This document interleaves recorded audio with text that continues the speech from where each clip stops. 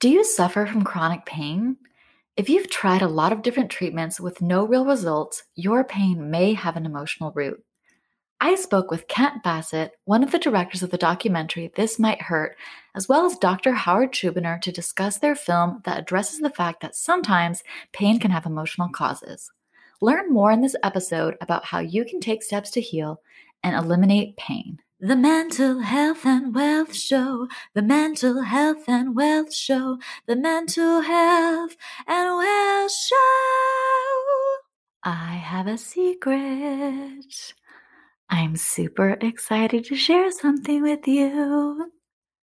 First of all, May is Mental Health Awareness Month, and I'm super excited to share with you that we created a mental health and wealth calendar with daily strategies, with things that you can do that are simple and easy to take care of your mental health and wealth.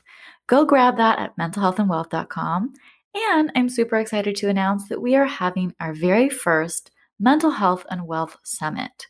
So if you've ever thought that money stresses me out and makes me anxious, or I spend money to make myself feel better, but then I end up feeling worse, or my mental health makes it tough to manage my money, then you are not alone, and this summit is for you. We're going to have sessions on money mindset, spending triggers, breath work, removing mindset blocks, and you can even ask a CFP your financial questions. We have limited sliding scale tickets as well as general admission and mental health and wealth supporter tickets. So if you want to join us, I would love to have you there, and you can grab your ticket at mentalhealthandwealth.com/summit. Thank you so much for listening to the Mental Health and Wealth Show. This is host Melanie Locker. And first of all, I want to acknowledge that you are brave and amazing for being here. Getting ready to listen to a show about mental health and money is not easy, and I know you are ready for these amazing conversations. But before you listen, I want to let you know that all of my content is based on my own personal experience with mental health and money, as well as the experiences and expertise of my guests. I'm not a mental health professional or a financial professional, so content should not be considered professional, medical, or financial advice. As a trigger warning, please note that content on the show may include sensitive topics around mental health and suicide. So if you're currently in distress, please get in touch with a professional by texting HOME to 741-741. Thank you so much and enjoy the show. This is Melanie Lockhart, host of the Mental Health and Wealth Show. Today, I'm interviewing Kent Bassett and Howard Schubiner of the film This Might Hurt, which I was lucky enough to screen just a few weeks ago. Kent Bassett is an Emmy-nominated editor and director from Arizona, and much of his drive to make This Might Hurt came from his own struggle with pain as a 22-year-old. Unable to type or even turn a doorknob, he was forced to drop out of college. Although he saw several doctors and tried physical therapy, strength training, and was put on opioids, his pain grew steadily worse. It wasn't until he had an insight into the role of the brain in triggering real physical pain that he was able to completely recover. I'm also chatting with Howard Schubiner, who is a doctor and the director of the Mind-Body Medicine program at Ascension Providence Hospital in Southfield, Michigan, and also a clinical professor at the Michigan State University. Thanks so much for being on the show. Thanks for having us. Yeah, it's a pleasure. Thank you. Yes, I'm super excited to chat with you guys. As I mentioned earlier, I watched the film This Might Hurt a few weeks ago, and it moved me to tears and was such a beautiful film because I feel like this is something that is not talked about. And obviously, on the Mental Health and Wealth Show, we're all about breaking taboos, talking about things that no one's really talking about, and also providing resources for people for these things that we're experiencing that's causing us mental health and physical health pain. And so, Kent, I wanted to start with you. I know you have worked on this film. This is a passion project of yours. I'd love to know what compelled you to make This Might Hurt, and what is your hope in sharing it? Yeah, thank you.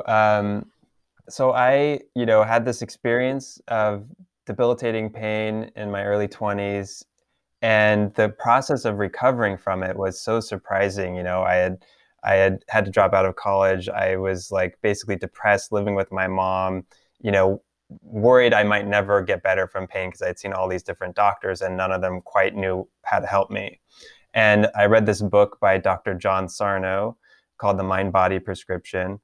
And just a light bulb went off in my head, and I kind of couldn't believe that the answer in a way could be so simple, that it had never made sense to me that I had somehow wrecked my body at such a young age and that I was going to have this debilitating pain forever. And yet that's what it seemed to be. All these doctors who were confused by it seemed to be implying, like, we don't know how to help you. Maybe you'll be with this pain forever. And some of them said that. They said, oh yeah, sometimes it lasts several years. Sometimes, sometimes people get better. We don't quite know why. And I was like, I need answers. And this book and Dr. John Sarno gave clear answers. And he explains how, the mind, because of emotions or because of fear, because of other factors, can create real physical pain.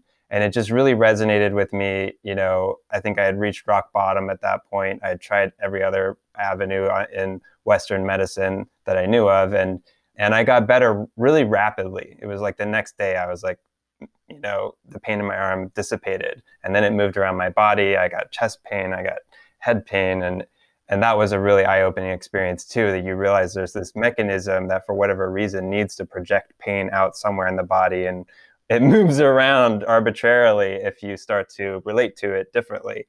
And so it wasn't until about a decade later that I thought, that was so compelling. That was one of the most interesting, fascinating moments of my life. And what would it be like to try to see what it was like for other people going through that treatment? I talked to John Sarno, and he recommended a few people. And eventually I got led to Howard Schubiner, who's on this podcast with us. And he really quickly just sort of was like, yeah, we could try to make a movie together. He was really interested in it. And we kept talking over the next few months. And then finally one day I flew out and we filmed a 4-week class where Howard does intake and, initial interviews with 9 different patients. And then he works with them in a seminar format over 4 weeks. And that's the primary material that the film was made of, is them sort of grappling with these ideas, trying to figure out if this pain that for many of them they've had 5, 10, 20 years of pain could really be caused by their mind. Could it really be healed by reckoning with, stress from their lives, the way that fear causes pain, and that kind of thing. So, yeah. Kent, this is Howard Schubiner here. So I don't remember it that way. I remember you saying we should make a movie, and I'm saying, are you crazy? You're like, do I really want to be a part of this? Not me. It wasn't me so much. It was, are my patients going to be interested and willing to open their lives, their personal and deep lives, to a documentary film? That's what I thought was not going to happen. And I remember Kent saying, well, why don't you call them and ask them? Because I had a group getting ready to go. So we had the people who were already, just by the timing of it. And so I called them and they all said yes. So that's what happened. I love that.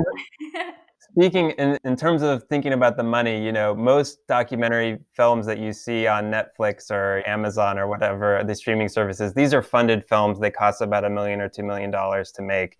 And in this case, this was just little old me. I work as a film editor in television.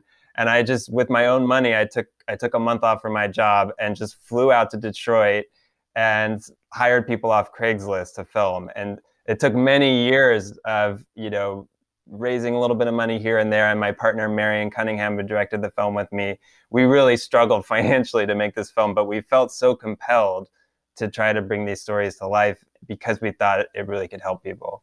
Yeah, and I think you've done such a great job with the film, and I love to hear a little bit more of the backstory of, that this is your passion project. This is something you've built from the ground up, and hiring Craigslist locals to help you out. And yeah, I think Howard brought up a great point. When you're doing this kind of deep healing work, it's really important. But then what is at stake when you're sharing these stories, and how can we help others, but also not put these people in a more vulnerable situation when they're trying to heal? But I think you did such a fantastic job of keeping the integrity of, the participants in the film, and then showing their journey in an honest and compelling way. And so I appreciate you sharing your story of your pain at age 22. I can't imagine dealing with such chronic pain at a young age when you feel like you have your whole life ahead of you. And as we saw in the film, it's so clear when people have been dealing with this for 5, 10, 20 years, and it feels like this is just my life now. And, this can lead to so many different things like painkiller addiction, alcohol abuse, drug abuse, just because people are trying to manage their pain. And so I'd love to hear from you both. Maybe we'll start with Howard. What is the relationship between emotional trauma and chronic pain? Yeah, it's a great question. It turns out that our brain is designed or devised or evolved, or however it came to be the way it is, to view physical pain and emotional pain in basically the same way.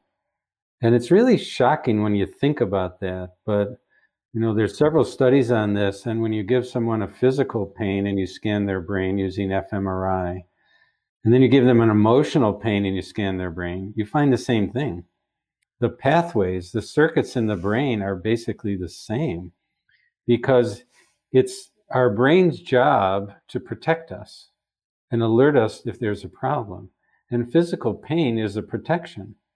People who are born without the ability to feel physical pain often die at a young age. It's that important. But it's not your finger, when you cut your finger, that's actually causing pain. It's actually the brain. And that's the emerging neuroscience of pain in the brain. And so it turns out that our brain decides when to turn on pain or not. And an injury can cause the brain to turn on pain, but not all injuries actually cause the brain to turn on pain. The brain has to decide that, and that is a shocking way of thinking about it. And emotional injury, especially emotional injuries that pile up over time, especially emotional injuries that start in childhood, that pile up over time and accumulate, at some points in people's lives, the danger signal in their brain just gets tripped, kind of like a smoke alarm does. And their brain can then activate a message. But our brains don't speak English to us. They speak pain, or people might get anxious when their danger signal is going off, or depressed, or fatigued, or maybe they can't sleep, or maybe they get hand pain, as Kent did, or maybe they get neck pain, as I have many times in my life, or maybe they get stomach pain or back pain, or a whole variety of messages that our brain is capable of creating in the absence of actual structural injury. And so to understand that goes against what everyone knows. And that's the revolutionary part of what we're doing. Yeah, and that's why I'm so excited to chat with you both about this, because I think it is an emerging science. And what you mentioned about how intricately linked physical pain and emotional trauma are, I was thinking as you were talking, anyone who's experienced heartbreak, which is probably everyone, but imagine that first time experiencing heartbreak, like you feel it on your heart. It can feel like you're having a heart attack. Same thing with anxiety. Sometimes people confuse anxiety attacks with heart attacks. It's a very physical manifestation of something that you are processing with your emotions and your brain. And so I think given those analogies with heartbreak and anxiety, it's clear that this is possible, that physical pain can be rooted in unprocessed emotions and trauma. And actually, just a few weeks ago, I heard someone say that emotion is energy in motion. And I thought that was so beautiful after seeing your film, because I thought, this is so important to get these feelings that we have kind of stuck festering in our body out in a healthy way. So for example, I go boxing, and it's been completely revolutionary for me to get pent up anger and resentment out of my body and just, get that feeling out. And so I'm so curious, like, what are some ways that people can cope and deal with these pent up emotions to help mitigate physical pain? I think the key is to recognize that we are emotional beings, to recognize that we have emotions, and emotions aren't bad. They're not dangerous. There's no such thing as negative emotions, as some people have. Emotions are there to help us and protect us and alert us. So what happens is, a lot of times, is that people will start to feel anxious or depressed or in pain or fatigued, and they don't know why. But if they can stop and think, gee, what's going on? I have pain in my stomach. Maybe I need a stomach doctor. Fine, that's certainly possible. But maybe I need to check in with myself and my life and see what's going on. What am I feeling? And when people do that, often they can begin to make those connections and see the links. I started getting upper back and neck pain at the time my mom was dying. I didn't think it was bothering me. I mean, I love my mom, okay? It wasn't that. But I wasn't in a deep depression, but I think underneath, subconsciously, I was feeling a lot of turmoil that just came out, so to speak, in my body. So I think the first step is really to begin to recognize it and think about it. But again, it's counterintuitive. Ken, when your hands started hurting, was your first thought, gee, I'm wondering what emotions I'm feeling? Not at all. No, although I've become the person nowadays who, like, after soaking in these ideas for years, I now, like, my first thought when I have a pain is like, is this my brain? My brain's probably doing this. I'm like the opposite. Well, it often is, actually. And this is way more common than people realize, way more common. 30, 40, roughly percent of people who come to see a doctor do not have a structural problem for which their symptoms are attributable to. The vast majority of people with chronic pain do not have a structural injury, even though their MRIs may be abnormal of their back, their doctors may have been telling them they have this or that, but if you look closely enough, this is incredibly common. So to think about it, to just be open, to have the openness of mind to say, as Kent was just saying, like, maybe I hurt my arm, or maybe it's my brain. Let's investigate. That is the most important thing that people can do. Yeah, I think it's really important that we use emotions as signals. And I love that you brought up the fact that there are no negative emotions. And especially with this kind of toxic positivity going around where it's like, we have to feel, happy and okay and all these kind of things, when it's like, we're entitled to experience anxiety and depression and grief and all of these things. And we don't need to necessarily label them as negative. They are just signs telling us that something is wrong or something needs attention in our body or our life. And I think that's so amazing and interesting that you mentioned that for at least 40 to 50% of people that have chronic pain do not have a structural problem. So are you saying that people in general tend to assume there must be kind of structural problems or things that are wrong with certain body parts that's causing the pain, but in further investigation, there's really nothing wrong there? And so they might seem like, oh, well, then what is it? I don't know. And they keep going to doctor and doctor and doctor with no diagnoses. But it seems like this emotion causing physical pain isn't widely accepted in the medical community. Is that what I'm hearing? Correct. It's actually the 30, 40% is 30, 40% of people who go see a doctor do not have a structural problem. If you take the people who have chronic pain, the actual number is estimated to be 80 to 90% don't have a structural cause of that pain. And that is shocking. And yes, the medical profession is not recognizing that. It's not part of our training. In fact, our training is opposite to that. People are trained that all back pain is due to a structural problem when actually the majority is not. I mean, so there's a conflict. There's a conflict of ideas. And the language that we use, we give names to things that are scary. And Kent alluded to it a little bit ago, but what we find is that the things that drive pain to become chronic, number one, it's potentially emotions and ongoing stress. But number two, it's the fear of the pain, the focus on the pain, the worry about the pain. And that actually drives pain to become worse in a vicious cycle. We call it the pain, fear, pain cycle. And so what happens is that medical profession can make people worse by giving them the idea that they're really sick. Doctors will tell people your back looks like a car crash, because their MRI is abnormal. Well, it turns out all people's MRIs are abnormal. 50% of 30-year-olds have abnormal MRIs who have no pain at all. And MRIs increasingly are abnormal with age, just like hair increasingly gets gray with age in the absence of a disease. It's just normal aging. So when doctors tell people their back's like an 80-year-old, or they tell people that they have fibromyalgia and it's incurable, Or they tell people that they'll just have to live with their chronic headaches because there's nothing we can do to make the pain go away. That actually makes people worse. Oh, I can imagine. And Kent, I would love to hear your experience dealing with more traditional doctors before you discovered this methodology. And then, Howard, I'd love to hear from you kind of why the medical establishment does not really recognize the mind body connection. So let's start with you, Kent. Yeah, and it touches on why I felt so motivated to make this film. I think I saw very well-intentioned doctors, but they led me very far astray from getting better. So I saw a doctor, I was at Swarthmore College at the time, and they have like free medical care.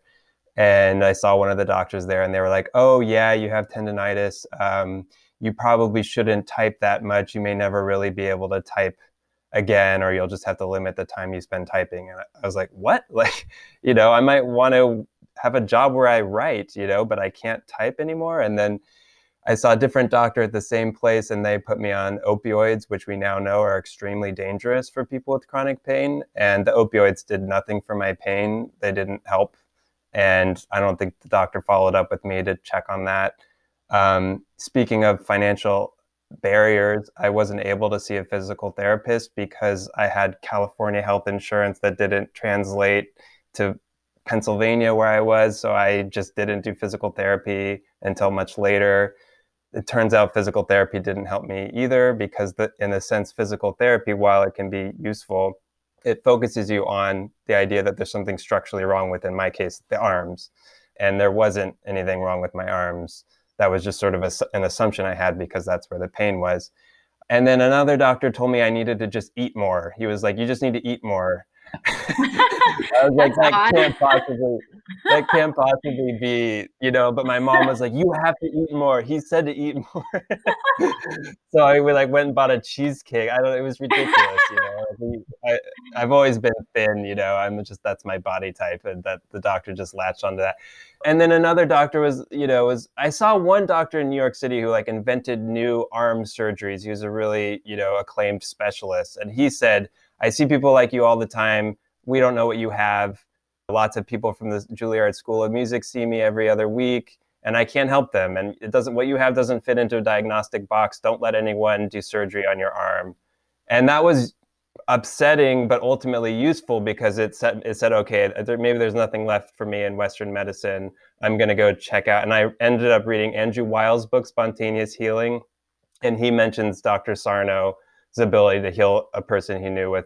And that's sort of what led me to what ended up completely resolving all of my pain. But yeah, just so much ignorance in the medical field about these kinds of symptoms. No one once said, "What's going on in your life? What kinds of stresses do you have?"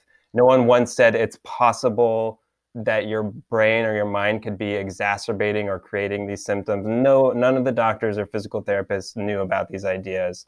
So I think that's starting to change. This happened in 2004. I think there's more openness to this, but there's still a shocking amount of ignorance. And we have a long way to go. And that's why we made the film, because what we know is that stories can change people. You see a story, you see somebody like the people in our film who have debilitating pain for decades, you see them recover, they get better. And then you start to say, what's going on here? Like, why did none of these other treatments work, but this treatment does work, for multiple people who've been suffering for so long? And anyway, did that answer your question? Yeah, that was fantastic. And, I loved in the film, seeing some of the characters. There was one in particular who was bedridden and in so much pain. And then after the treatment started going back to work again. And it was just such a beautiful thing to see, someone getting their life back and their productivity back. And I'm curious, Howard, from your point of view, like, why is it that the medical community seems so hesitant to acknowledge the mind-body connection? And I'm also curious how you continue to be a trailblazer within this system. Yeah. Well, it's a good thing Ken is young because, it's, what do you say, 2004, this is 17 years now. Has it really changed that much? I mean, do doctors really understand this now? Some, we're working at it, little by little, but there's a lot of barriers. One barrier is that doctors are afraid to talk to patients about the mind or the brain because it seems outside their scope. They don't know how to do it. They don't know what to say. And then the patients get the wrong idea that the doctor's saying it's all in your head and that you're crazy, it's your fault. And that's the last thing that we want to do. But that's what people hear frequently. So a doctor may try to do that a few times, but then they get shut down by patients and then they'll stop doing it because they're afraid they're not validating them. And so we want to validate people's experience because the pain is real. It's not imaginary. It's not fake. But doctors don't have training in how to talk about this. They don't have training in how to diagnose these conditions. And we're working on doing tons of trainings, to try to make that change. But the bottom line is that neuroscience advances in the last 10 or 20 years have not filtered into medicine. It's a different field. Neuroscience are neuroscientists, they're not physicians by and large. And so that knowledge base hasn't really filtered. And finally, I want to say that this has absolutely nothing to do with money. Zero. Mm-hmm. Joking. Tell me more. It has everything to do with money.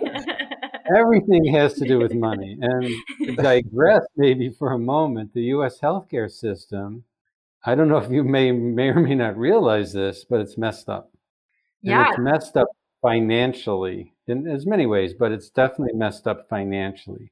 There's tremendous incentive in the healthcare system to do more surgeries, more procedures, more injections, more testing. There's less incentive or disincentivized possibly to talk to people, to spend time with people, to talk about their lives, to talk about their feelings. Who's going to pay for that? So there's a lot of built-in incentives and disincentives that really directly are applicable to this kind of work and turning this ship around. Hospitals make money when they do more procedures. And frankly, there are a lot of back procedures, injections, and surgeries that have not been shown to be effective in randomized controlled trials. Wow. There's never been a study that shows that surgery, back fusion surgery for back pain is effective for back surgery as compared to exercise or PT or watching. There's zero study to show that, but yet we're spending $20 billion a year on back surgery. The studies on back injections show that in randomized controlled fashion, injections for back pain are no more effective than placebo injections for back pain. Interesting. This is shocking. There's another $10 to $20 billion spent on injections every year in this country for back pain. So there's a lot of financial things involved, but the research we're doing is beginning to show that, what do they say? My friend Dick Schwartz goes, TSW. This stuff works. Although he uses different language. I love it. We're accumulating the data to show that this method does work. It is effective for chronic pain, more effective than other treatments. And so we're hopeful that over time this will change. I wanted to add one thing about in terms of the research. One of the things that I feel like I really lucked out when I was trying to pick someone to be in this film about chronic pain, which is that Howard is both really good at treating patients on a one-to-one conversation, which you see like with a caring, compassionate understanding of what they're going through and giving them solutions. But then also he's leading the research on this new treatment for chronic pain. So it's the term he gives it is EAET. And Howard and his colleagues published the first major randomized controlled trial showing that this other way of treating chronic pain is really effective. And after that, it was recommended by the NIH and the US government to combat the opioid epidemic. So what we captured in the film was this treatment that was a little bit fringe. Dr. Sarno was not broadly accepted by the medical establishment.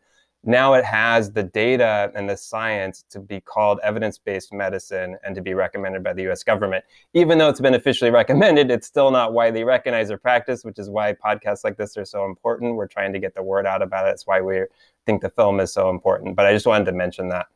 Yeah, that's super important. And, it sounds like the medical industry makes a lot of money kind of just treating people or, keeping people sick in a way and not really looking at the root causes of certain things. And I've been very interested in neuroplasticity and also the mind gut connection most recently. I know there's a whole second enteric nervous system in our gut that acts as a second brain. And it just is so clear to me, this mind body connection. And it's so interesting that this doesn't seem to have transferred over yet to the wider medical community, especially as it relates to physicians who are treating people. And, it seems like we would want to get to the root causes of pain and suffering and get people healthy and healing most of all. And so I really appreciate the work that you guys are doing and kind of shifting the landscape from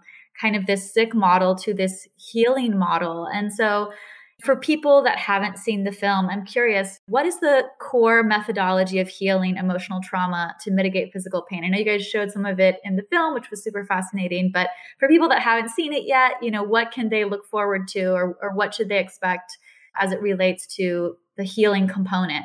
We have a process that's complete, I would say, or as complete as we can make it at this point in time. And it starts with an accurate assessment. And so you see in the film me working with people, taking their medical histories, being very detailed, examining them, making sure they don't have a structural problem. Because we don't want to call a mind-body problem, we don't want to misdiagnose people and say they have a mind-body problem, when in fact they need medical treatment. They have cancer, or autoimmune disease, or some fracture or tumor or whatever, or infection. So that's the first step, is making an accurate diagnosis, ruling out structural disorders. And then it's educating people about this mind-body connection and understanding all the science behind it so that people can begin to free themselves with some of the fear that they're damaged, that they're crippled, that they're broken. Then the third step is to start to free their mind, the techniques of what we're now calling pain reprocessing therapy, to reduce the fear of the pain and help them to separate from it and help them to gradually get back to their lives and do things and move. And you see that in the film as well. And then the fourth step is what Kent mentioned, was the EAET, which is the Emotional Awareness and Expression Therapy, which we developed, Mark Lumley and I, as an offshoot of the work Alan Abbas, one of my colleagues, does in Halifax. And this is where you get to the emotional issues, and you help people recognize the links between emotions and pain, and you help them to uncover and identify some of the emotions that may have been held in from currently or back to their childhood or from whenever, and allowing healthy experience of emotions, healthy expression of anger, healthy expression of sadness, healthy movement through anger and sadness to absolve guilt and move toward compassion and caring, self-care, and forgiveness as much as possible. And when people do that, the danger signal in their brain starts to turn off as they begin to feel safe in their body, safe in their environment, safe with their past even. And then sometimes the final thing is, sometimes people need to make some changes in their life. Maybe they need to change a relationship, a toxic relationship. Maybe they need to change a toxic job. Maybe they need to, do things that they had avoided doing. Maybe they need to find joy. So there's a lot of issues, obviously, that can hold people back. But when you put all that together, you can have really a powerful program for transformation. I'm curious, do you ever find that some of the people that you work with feel like they want to hold on to the pain because they're scared to kind of process emotions that are difficult and they're fearful of getting to the other side? Does that make sense? There's a lot of fear. Fear is what holds everything back. Fear of the pain, fear of the emotions, fear of making changes in your life, fear of what other people will think of you, fear of not being good enough. All those fears weigh heavily on us in so many ways and so many variations. And so if we can help people provide a safe space, they can begin to approach those fears little by little. and see that maybe they can face their fears. And maybe it's not, the world isn't going to end if they say, no, I can't, I can't do one more volunteer activity. The world is not going to end if they allow themselves to recognize that, yes, I'm angry about something that happened. And so I think that most people will be able to approach this, not everybody, but most people will be able to approach parts of this if it's done in a loving way, a caring way, and a gradual way.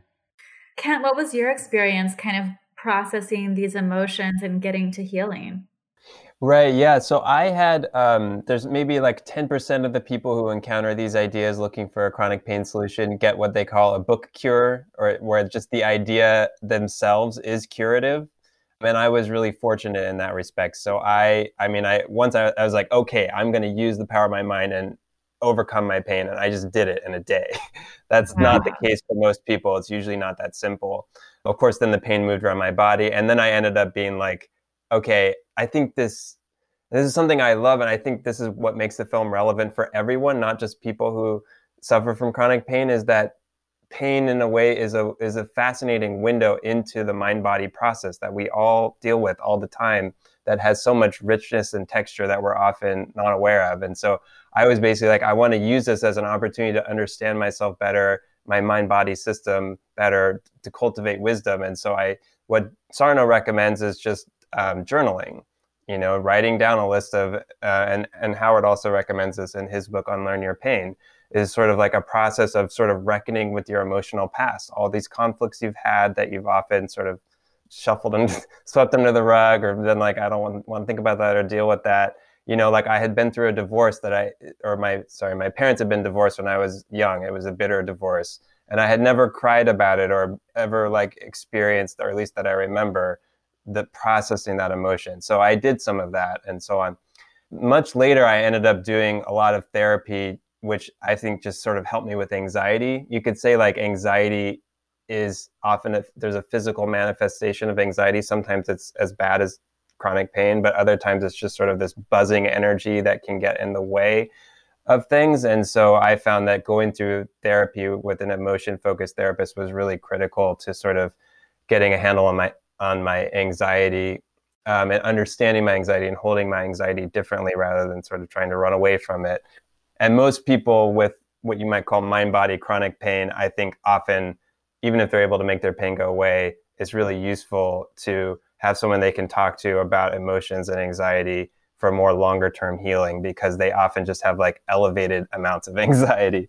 I think all people struggle with anxiety. And so that's one of the things that we're hopeful this film will reach people. Of course, 80% of people will at some point deal with chronic pain, which is a shocking number of people already. But even the 100% of people that deal with anxiety, I think can benefit from the ideas about how the mind relates to the body, how stress manifests in the body for all of us.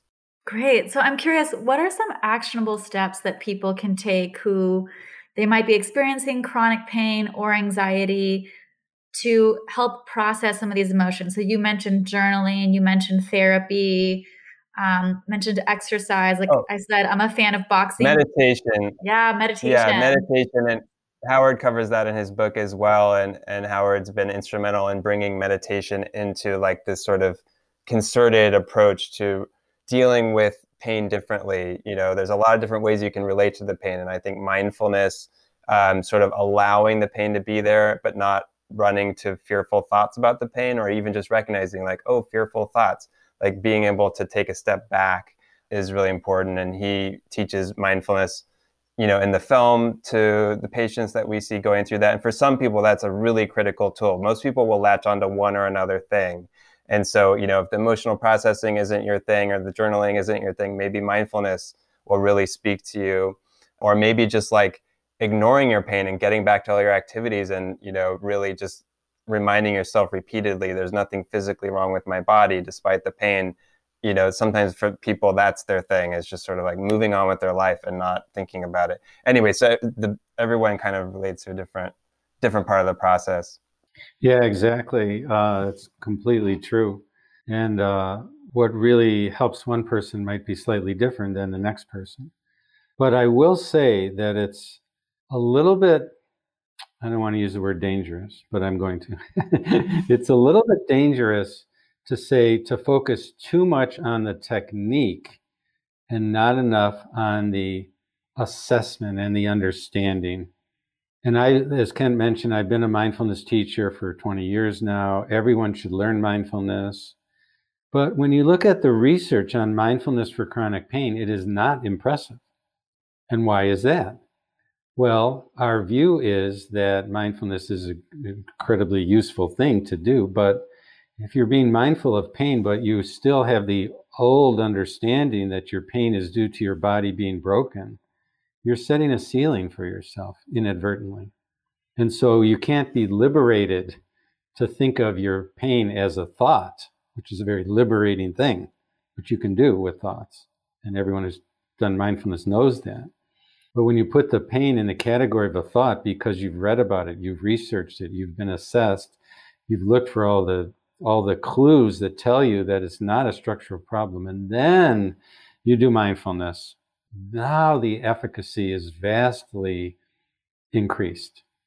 And so the linkage of this whole understanding, putting the whole part together of the assessment and the education of, as you were talking about, Melanie, neuroplasticity and understanding how the brain works, and understanding that our body is a reflection of our brain, and then using the different techniques of the journaling, of the mindfulness, of the emotional expression, of the getting back to your life, all those things together are what really changes the neural circuits in the brain to make people feel safe, as opposed to in fear, living in fear versus living in safety.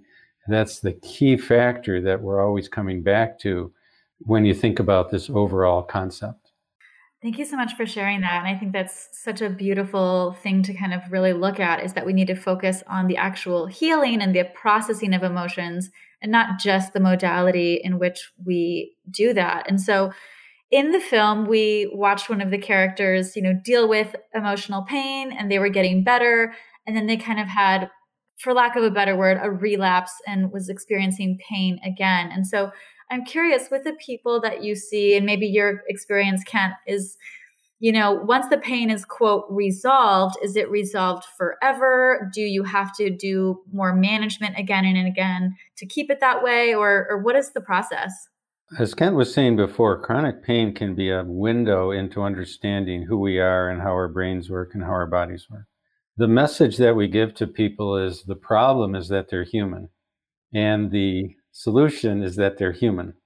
And so we're always going to have a brain and body. We're always going to have the danger alarm mechanism in our brain that will alert us, that will message us if the brain sees us or perceives us to be in danger, again, from something in our lives, emotions, potential injury, harm, etc. And so we always have the capacity to go back to some kind of symptom. Our brain will always have the capacity to make us feel anxious or depressed or fatigued or can't sleep, and it happens to everybody. And that's normal. It's our job to use our brain as human beings, to use our thinking brain to step back and make these links and understand what the message is, what our brain is saying to us, so that we can use the symptoms as a springboard to healing. And so some people, I get pain on a not frequent basis, but occasionally. And most of the time it's my brain, and I learn something from it, or I try to learn something from it. And it's just part of how we are as human beings. So we don't want people to think like, I've got to get rid of this pain and I've got to get rid of it forever. Well, that's not really reality. First of all, if you say you've got to get rid of this pain, then you're putting pressure on yourself and creating more fear. So we want people to step back and say, it's okay, I'm fine. It'll go away in its own time, and it's temporary, and then it will. And then we don't want them to say, and it'll never come back. Well, that's probably not the case. unless you're dead or you're not human anymore. Yeah, thank you. Kent, do you have any insight? Yeah, it's funny. I'm prone to that kind of thinking, especially when I first started off in therapy. I would be like, well, I'm just gonna like fix all my problems and then I'll never feel bad again. I'm like prone to that kind of black and white thinking. And yeah, I do think that over time, something that shifted in me going through a process of processing emotions and stuff is that over time, I would get when I would have like a little flare up of pain. I would say I've never had a problem with chronic pain since 2004, but I've had pain emerge for like a day or two, which I knew wasn't just like, oh, I'm a little dehydrated, I got a headache. It wasn't that kind of pain. It was like I had a conflict and then I had a headache, and it was because of the conflict. And I felt like over time I got better. For me, it's anger. It's always like I'm angry at somebody, but instead of knowing I'm angry, I would get a headache or I would get, some kind of pain, or neck pain. That was another big one. And so like the sooner I could realize, oh, I'm angry, and here's how I could voice this anger to this person. Here's how I could trust expressing anger, which is very scary to me. Like the sooner I would get a handle on the pain. And sometimes I started to not get pain. I would just be like, oh, I'm angry and I should talk to them, But that took me like multiple years after recovering from chronic pain to, I don't know, like getting a little bit wiser about your own anger and how it manifests in your body. And so it's actually, anyway, and it really convinced me, that whole process really convinced me like that anger is this important sort of breadcrumb to follow back into your conflicts, your relationships, and whatever kinds of symptoms that are showing up, and just asking yourself, like, what was going on shortly before I had a pain feeling or I got overwhelmed. Yeah, Howard. Have you tried boxing? It's It works great. for Melanie. It's fantastic. I'm telling you, it's really helped with anger and resentment. Just like so cathartic. But do you picture the person you're angry at when you're boxing? That's Yeah. the question. Yes, I do. Okay. I might even say things. It was funny. I just got back to boxing for like the first time in a year after the pandemic. And my boxing teacher was like, oh, Melanie's back getting her anger out. I love to see it. I was like, yeah, it's just, we all have our emotions pent up. And I just want to acknowledge this. I think anger is more, quote, acceptable for men, but not as acceptable for women. And so I think women dealing with anger and resentment, don't necessarily have a healthy outlet for that. And so for me to find boxing was like, oh, this feels like a healthy outlet where I don't have to, go off the rails, so to speak, or, deal with it in an unhealthy way, like with alcohol or drugs or anything. It's a healthy way of getting my body moving, getting the emotion, the energy in motion out, and, hopefully getting some of that out of my system. So yeah, definitely check that out. And, people don't necessarily, and oftentimes it's not a good idea to confront people, and it's never a good idea to be violent. Yeah. And so what we teach people is to get out the anger in a safe and healthy way, to acknowledge it, recognize it, honor it, express it in safe and healthy ways, like with boxing or with journaling about it, or with going in a room and yelling and screaming, or imagining even yelling at somebody or doing harm to somebody. These are all actually healthy ways because you're honoring that anger, but then you're letting it go and moving through that anger to other feelings. Maybe there's sadness about hurt, and moving through sadness into compassion and caring. And then when you get to compassion and caring, then you can go back to the situation and you can deal with the person, hopefully in a civil way, and maybe an assertive way, but also in a caring way. Yes. And when you do that, it's really a great recipe for handling emotions and not having them be negative, but not putting them out in the world in violence and not holding them in to harm yourself, but having a third path. Yes, thank you so much for sharing that. That's so important because we definitely don't need any more violence in the world, but we also need a healthy, safe space to process these emotions that are completely valid and also normal. My last question for you guys, kind of everything based on what we just talked about, for people that have suffered from chronic pain, from trauma, from anxiety, what are ways that people can find safety in their own bodies? I think we want people to investigate the science, read about it. There's a set of resources on thismighthurtfilm.com. There's resources on my website, unlearnyourpain.com. We have a nonprofit called the ppdassociation.org. And all those have links to other websites and other programs that people can investigate and read about and research and make up their own mind to see, is this something that applies to you or not? And nobody wants to force anything on anybody. Nobody's invalidating anybody. No one's being judgmental about anybody. This is all about, it's all about science. It's all about healing. And it's all about compassion. And when viewed from that point of view, I think a lot of people will begin to see a path for themselves. And as Kent was saying before, they'll begin to see a path where maybe they find that they can free themselves of fear. Maybe they find they can begin to do more rather than less. Maybe they can spend more time just living, loving, and laughing as part of their healing. And maybe they need to seek therapy, and maybe they need to do emotional expression work. Maybe they need to do some journaling. So there's a whole range of things out there, but the key is to make up your mind for yourself and begin to be your own, what do they call it? Your own change agent. Yeah. To see that you can do something and have control over your life. And it's just not a passive way to go. I have a friend who's a doctor who says that, people often with chronic pain will say, well, I'll do anything to get rid of this pain, but sometimes they'll mean I'll let you do anything to me to get rid of this pain. And what we're advocating is hard because it's asking people to do for themselves. And ultimately it's so satisfying and so gratifying, but it does take courage.